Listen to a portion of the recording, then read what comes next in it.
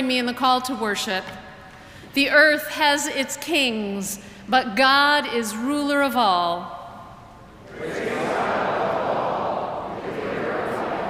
The mountains may tremble, the oceans may roar, but God's presence is more powerful than the earth itself.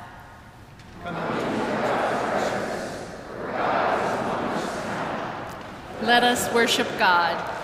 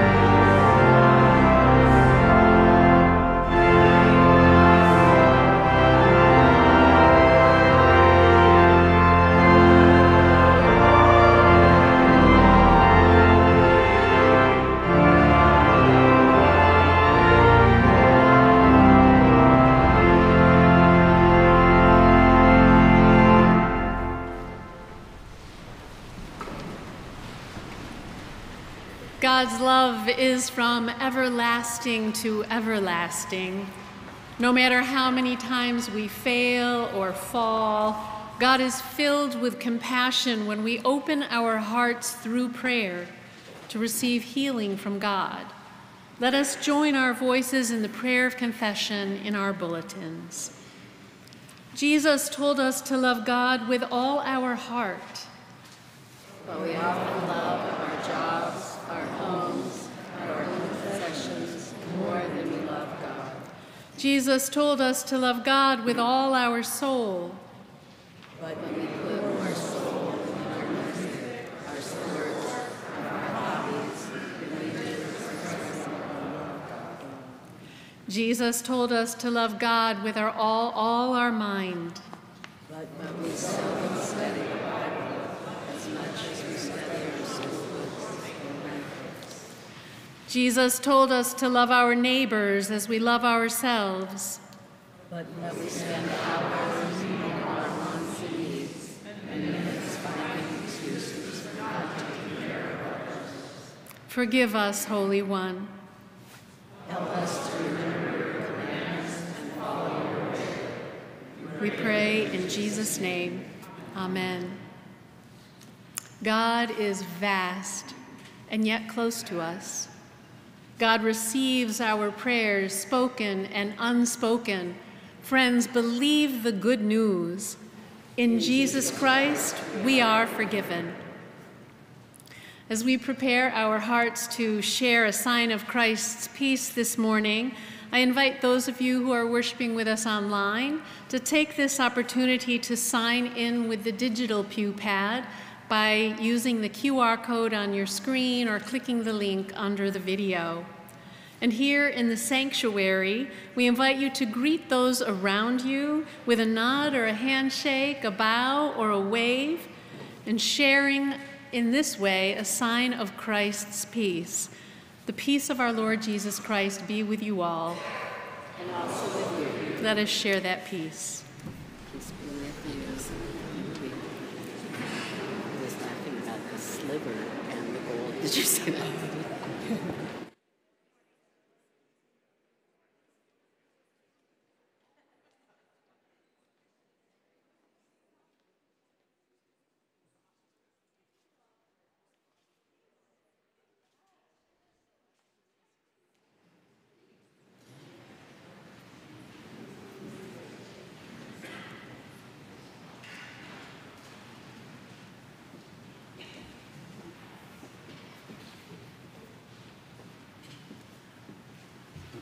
Well, good morning and welcome to worship here at Fourth Presbyterian Church. Our theme during this stewardship season is home. And truly, we strive to make this church a community, a family, a home, a place to gather that feels like home to all who enter here. Receiving the deep and abiding love of Jesus, we seek to share that love with one another and to express that with warmth and interest in all those whom we meet. You all are the first welcomers in this church, so please remember to welcome one another with love and grace. For those of you in the sanctuary, I invite you at this time to find the pew pads that you'll find at the edge of each of your rows and pass them to your neighbors so that we can know that you're here and receive any updates on your contact information. Everyone is invited to participate in the life of this congregation, and you can find lots of opportunities in the second half of your bulletin, which is filled with invitations. I encourage you to take a few minutes to glance through those, where you will discover a range of opportunities from after-school tutoring to fellowship programs to a Michigan Avenue forum coming up on the topic of understanding anti-Semitism. You can also engage in the future of our church by attending a long-range planning task force town hall gathering this afternoon at 12 noon in Borwell Dining Room. And there will be more opportunities to engage with the long-range planning task force in November as well, so check your bulletin for that. As we look toward our future, we have a special invitation to you all to join us next Sunday. It is Commitment Sunday, when we bring forward our 2024 pledges to the mission and ministry of this congregation. And it is also Reformation Sunday, when we celebrate the ways in which our heritage shapes who we are and who we are becoming. And not only that, it is the week when we welcome the Reverend Tom R. Jr. and his wife, Carol, as Tom joins us as our interim pastor. Tom will be preaching at both services in the morning next week, and we look forward to this season of sharing ministry with him. As you look through the invitation section of your bulletin, we hope you'll say yes to some of the many invitations that you'll find there.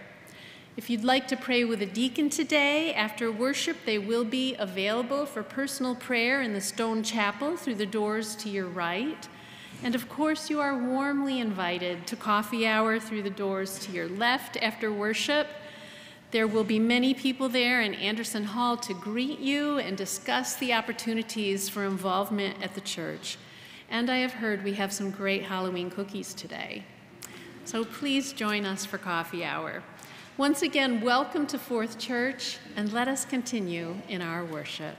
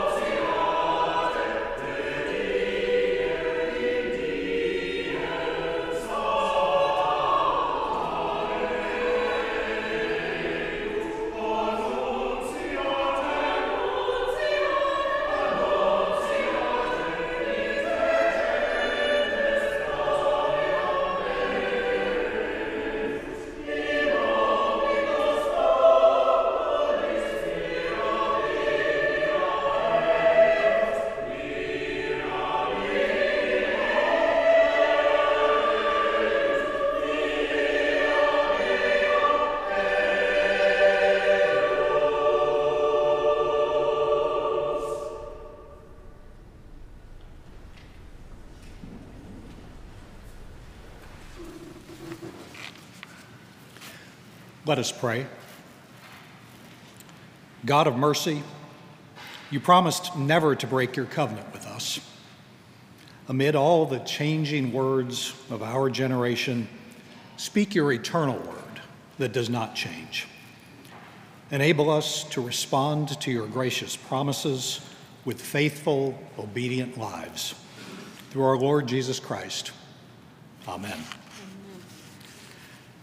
Our Psalter reading this morning is from Psalm 96. Listen now for God's word to us. Sing to the Lord a new song. Sing to the Lord, all the earth. Sing to the Lord, bless the name of the Lord. Proclaim God's salvation from day to day. Declare God's glory among the nations and God's wonder among all peoples.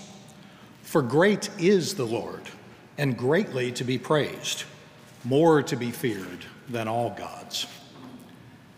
As for all the gods of the nations, they are but idols. But you, O Lord, have made the heavens. Majesty and magnificence are in your presence. Power and splendor are in your sanctuary. Ascribe to the Lord, you families of the peoples. Ascribe to the Lord honor and power. Ascribe to the Lord the honor due the holy name. Bring offerings and enter the courts of the Lord. Worship the Lord in the beauty of holiness. Tremble before the Lord, all the earth. Tell it out among the nations. The Lord is King. The one who made the world so firm that it cannot be moved will judge the peoples with equity. Let the heavens rejoice and let the earth be glad. Let the sea thunder and all that is in it. Let the field be joyful and all that is therein. Then shall all the trees of the wood shout for joy at your coming, O Lord, for you come to judge the earth. You will judge the world with righteousness and the peoples with your truth. The word of God for the people of God. Thanks be to God.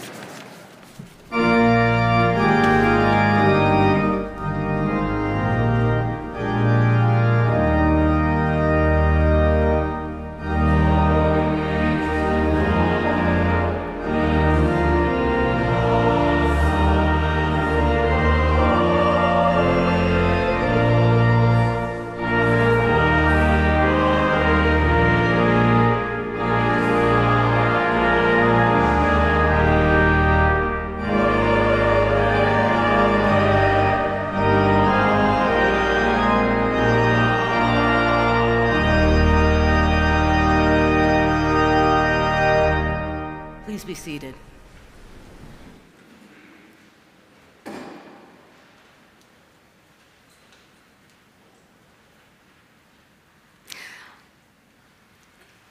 Our second lesson this morning comes to us from Matthew's Gospel. It's from the 22nd chapter, beginning with the 15th verse. Listen now for God's word to God's people. Then the Pharisees went and plotted to entrap Jesus in what he said. So they sent their disciples to him, along with the Herodians, saying, "Teacher, we know that you are sincere and teach the way of God in accordance with truth and show deference to no one, for you do not regard people with partiality. Tell us then what you think. Is it lawful to pay taxes to Caesar or not?" But Jesus, aware of their malice, said, "Why are you putting me to the test, you hypocrites? Show me the coin used for the tax." And they brought him a denarius. Then they said to him, and he said to them, "Whose head is this, and whose title?" They answered, "Caesar's." Then he said to them, "Give therefore to Caesar the things that are Caesar's, and to God the things that are God's." When they heard this, they were amazed, and they left him and went away. Holy wisdom, holy word. Thanks be to God. Samantha Wall, say her name. Wadea Al-Fayoume, say his name. May God have mercy upon us.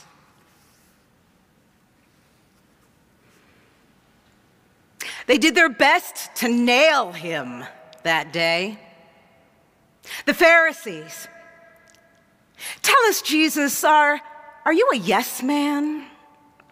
Do you believe to be true what the inscription on the denarius states? Tiberius Caesar, son of the divine Augustus, Pontifex Maximus. Is there no God but Caesar?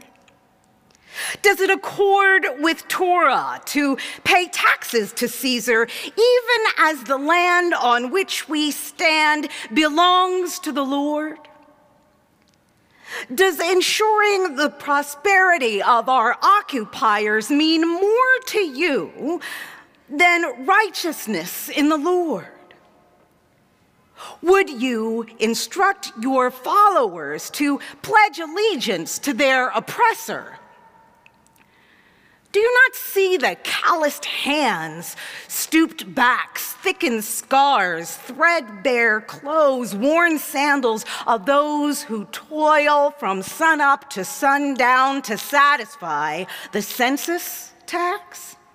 To reap the harvests that they cannot keep in order to fill their own empty bellies? These people, the ones who swarm you like bees to honey every time you open your mouth to expound on the scriptures, the ones whom you have healed from afflictions no doubt exacerbated by the plight of our occupation, the ones who hear your so-called parables and see themselves in your stories. Would you tell these people that their suffering is just in the eyes of God, of the God of our ancestors? Is your piety a performance and tradition your costume? Tell us, Jesus. Tell everyone. Are you a fraud? The Herodians. Tell us, Jesus. Are you a face of the resistance? Do you deny the divinity of Tiberius?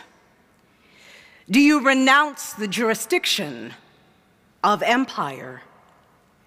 Does your obedience to the Torah cause you to violate the peace of Rome? And would you lead these people into rebellion against the state? Would you seek to disrupt the delicate peace under which we reside in the vain, misguided attempt to subvert the census, as did Judas the Galilean not so long ago?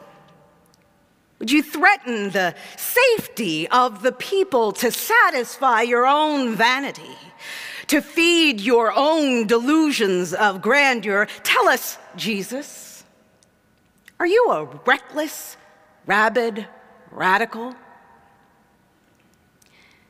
They did their best to nail Jesus that day with the tools of empire. Their adhesive, a common adversary.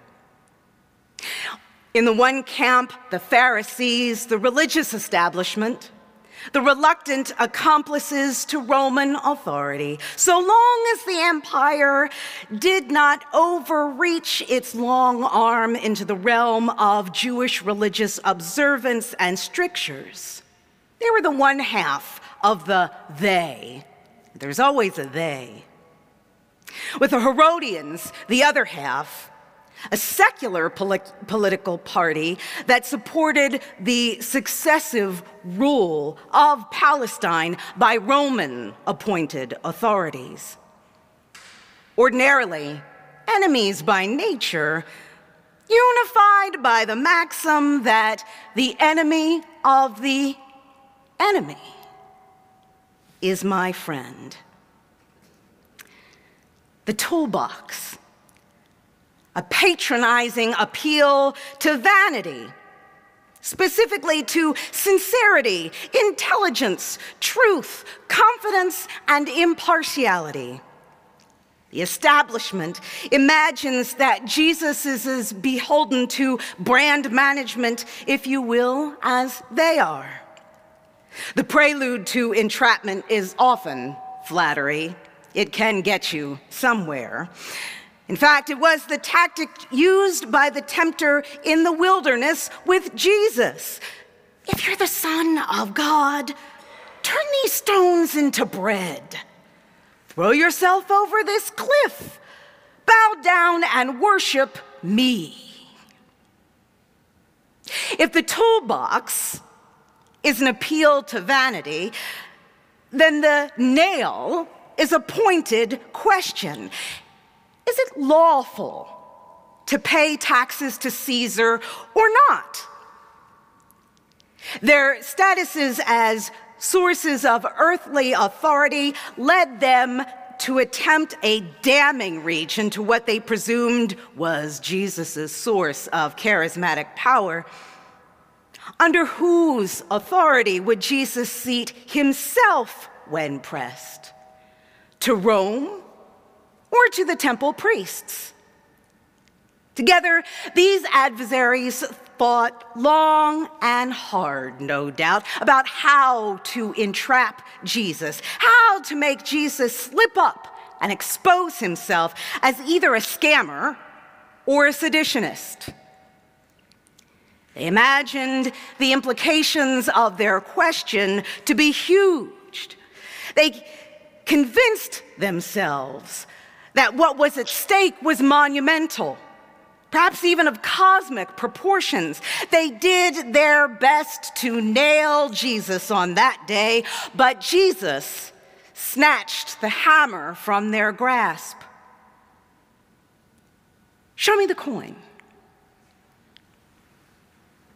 He shrunk their grandiosity down to the size of a coin. The stakes were small. Their concerns weren't really rooted in the law or civic obligation or the Pax Romana or the well-being of the people. These patchworked partners in power were ruled by the coin. And these hypocrites were able to produce with ease the icon-bearing token from their own pockets, while Jesus stood before them, presumably with his pockets empty. Whose head and whose title? Caesar's. The vanity is Caesar's, not God's. In God's economy, we are the coin. We bear the image of God. Since Tertullian, faithful theologians have championed this takeaway from the text. Too often, the complex relationships among political, theological, and humanitarian interests render people as pawns within larger systems. It's what undergirds the interrogation by the Pharisees and the Herodians in the temple. That Jesus somehow be made to lose face in front of the people by cornering him into making a knee-jerk, black and white, zero-sum response to a gotcha question. As if the earthly powers hadn't already set the conditions for a gotcha scenario, ensnaring both Jesus and the public in the first place. Jesus consecrated, gave his life, death, and resurrection to giving to God what is God's, in contrast to holding people in bondage to the whims of empire. Too many of us face exploitation as pawns within larger systems to this day, and we groan under the weight of it. Creation winces and moans under corrosion and corruption. We are monetized, manipulated by algorithms, and set against one another, even alienated from our own selves. We are faced with choices that often seem impossible, and we look to texts like this one as some sort of definitive guidance on when to conform or when to bend, for who to value or to dismiss, for what to cherish and what to disregard. Jesus responds by reminding us of whose image we bear and what we are worth. He reminds us that he is the craftsman whose kingdom tools are more complex and rich than anything that we could fashion. When I think of Jesus before the powers that had been, I'm reminded of these words by the late poet, scholar, and activist Audre Lorde, who said, "For the master's tools will never dismantle the master's house.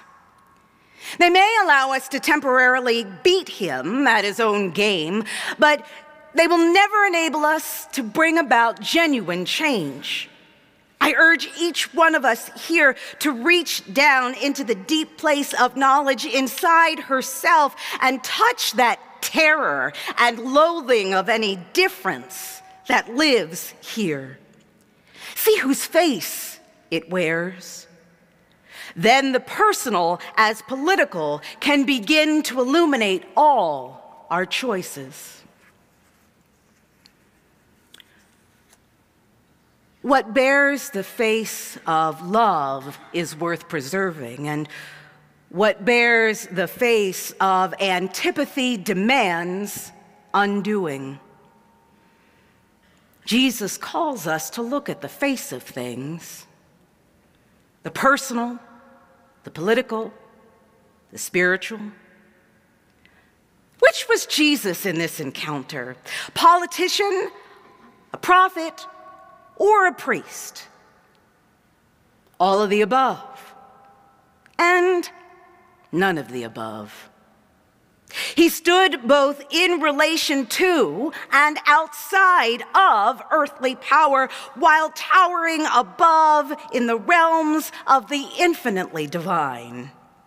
Yet he testified to one truth: As he summarized later in his encounter with a lawyer, which is recounted in Matthew 22, beginning with verse 37, where he says, "You shall love the Lord your God with all your heart and with all your soul and with all your mind. This is the greatest and the first commandment, and the second is like it. You shall love your neighbor as yourself. On these two commandments hang all the law and the prophets." When, and it's when, not if, but when we find ourselves having to make choices between rocks and hard places, when we are cornered into hammering complex issues into simple solutions, may we start by seeking the face of God in the human dignity of the other. May we spend our lives as God-bearers in service of true value. Amen.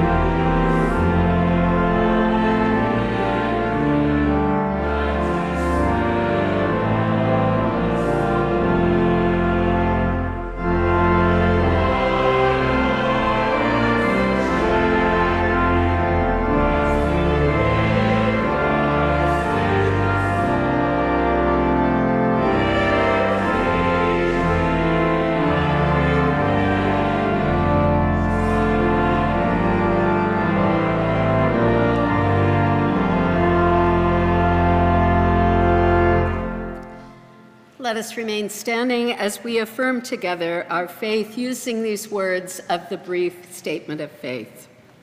We trust in God, the Holy Spirit, everywhere the giver and renewer of life. The Spirit justifies us by grace through faith, sets us free to accept ourselves and to love God and neighbor, and binds us together with all believers in one body, Christ the Church. The same Spirit who inspired the prophets and apostles rules our faith and life in Christ through Scripture, engages us through the word proclaimed, leads us in the waters of baptism, feeds us with the bread of life and the cup of salvation, and calls women and men to all ministries of the church. Amen. Please be seated.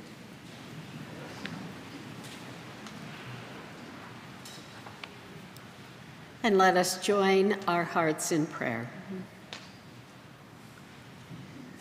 We come to you this day, O God, with so much that resides in our lives.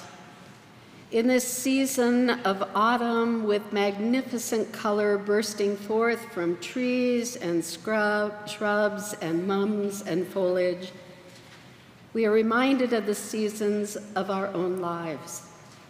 The lively spring with buds bursting, the air lifting our spirits, the new life awakening through Easter's dawning. This seems like just yesterday, and yet it seems long past. And we realize that we are a people of promise in the spring of life. And summer's quick and generous lingering, O God, warm days, star-spangled nights, glowing sunrises, sensational sunsets. It went too fast as we basked in the ease and connection with family, friends, lovers, loved ones. And we do not want to hurry to winter, O God, the barren landscape, the silhouetted branches, the radiant glory of night skies, the season of waiting and watching. But today, O Christ, is autumn.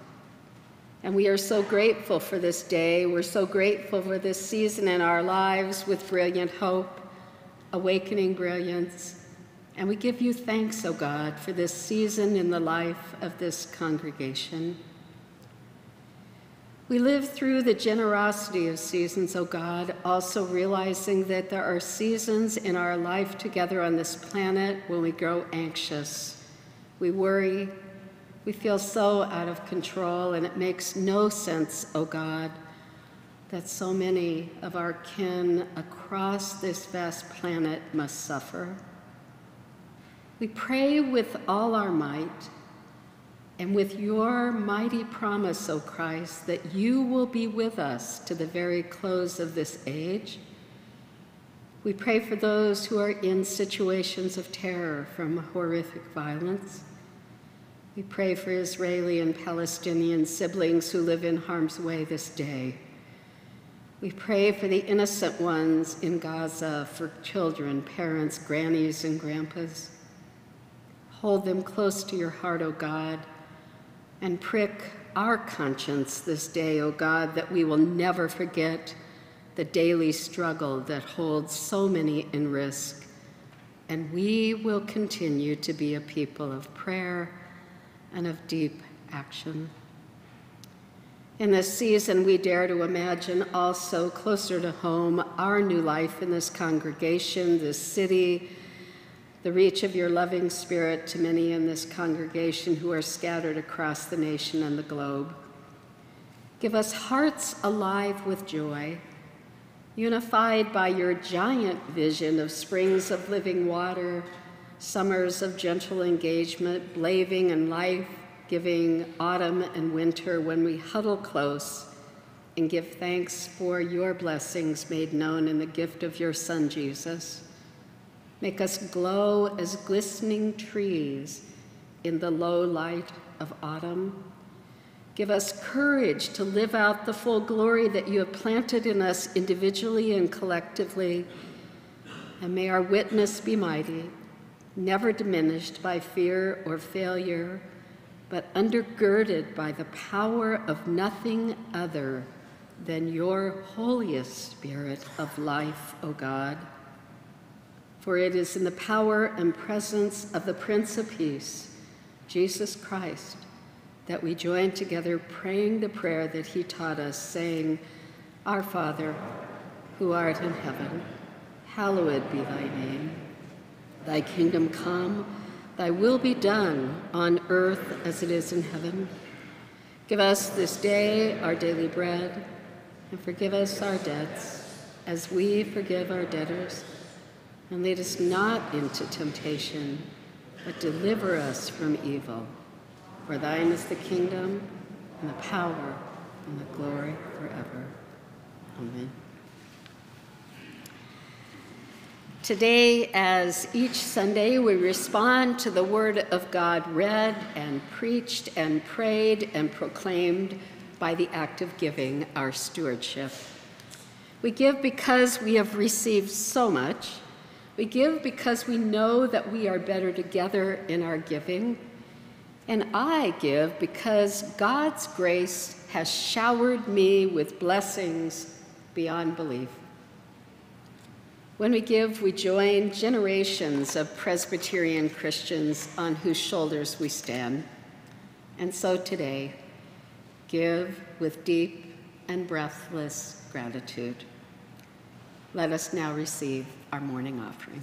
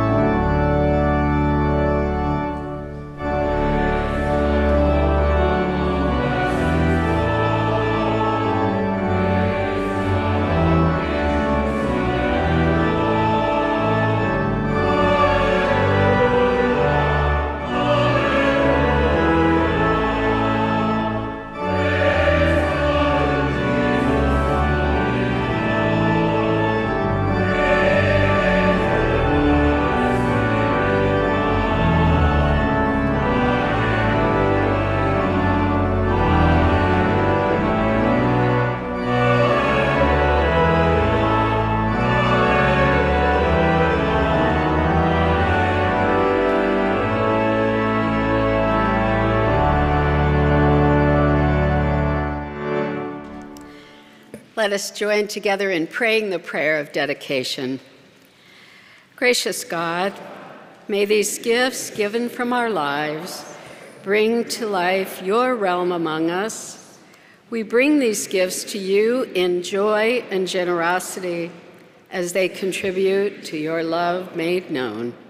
Bless them, O God, so that they may be used to your glory.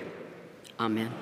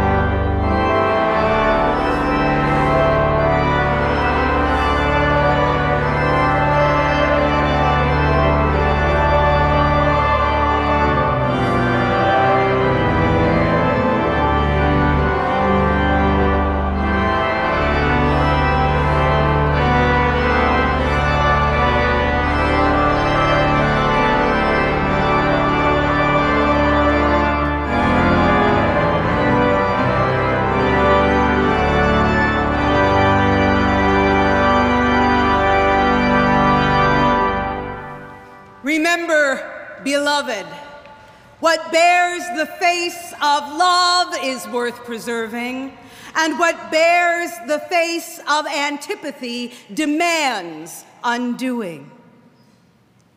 With all your heart, and with all your soul, and with all your mind, love the Lord your God. And go out into this world and love your neighbor as yourself. In the name and for the sake of all that is holy, triune God, Father, Son, and Holy Spirit, three in one, may we, as God's children, say, Amen.